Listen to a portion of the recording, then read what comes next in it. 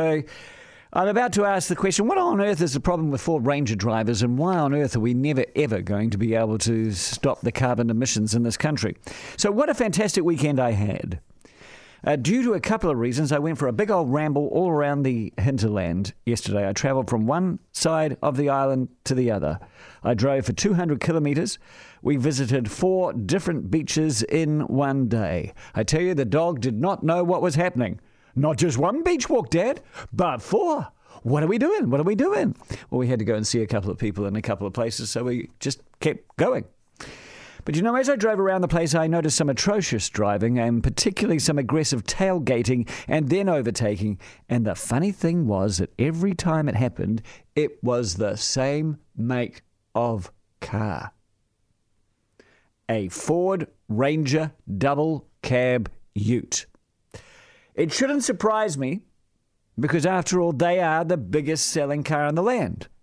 And diesel-powered double cab utes are in fact our car of choice. Have you seen the statistics? They are incredible. Double cab utes make up 8 of the top 10 new vehicles sold every month. The top 5 double cab utes outsell the top 5 normal passenger cars by a ratio of 2 to 1. Our next favourites after the double cab utes are big old SUVs, and then vans, and way back in the field, passenger cars. When it comes to electric vehicles, well, the figures are even more overwhelming. For every electric car we bought last year, 64 other people bought a diesel double cab ute. One electric car was sold to every 64 double cab diesel ute.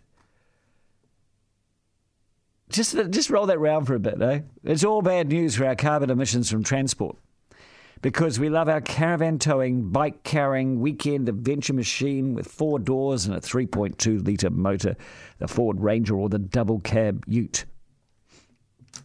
By the way, there are 4.2 million vehicles in the New Zealand fleet. You want to replace all those with electric vehicles? Then you're going to have to do so at a rate of 131,250 a year for the next 32 years in a row. And every year you don't replace them at that rate. You have to add that to the following years. So last year, we bought about 3,000 electric vehicles. We were only 128,250 short. You can add that to the 131. We now have to do roughly 259,000 electric vehicles next year.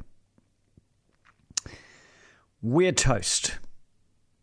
No wonder the carbon emissions are going up over 2% every year. But coming back to my original point, I want to know what is the matter with the drivers of these Ford Rangers on the open road. Something is up.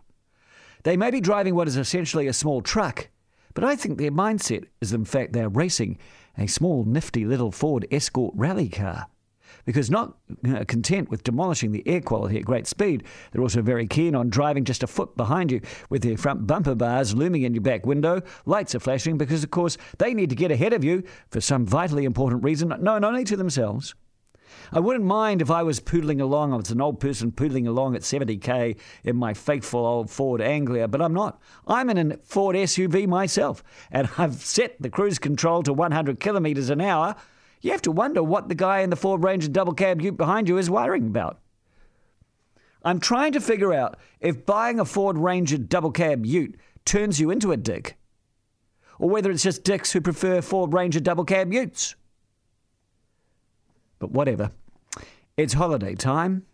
And one message I've got for everybody after some atrocious displays on the road yesterday is just chill out and enjoy the journey.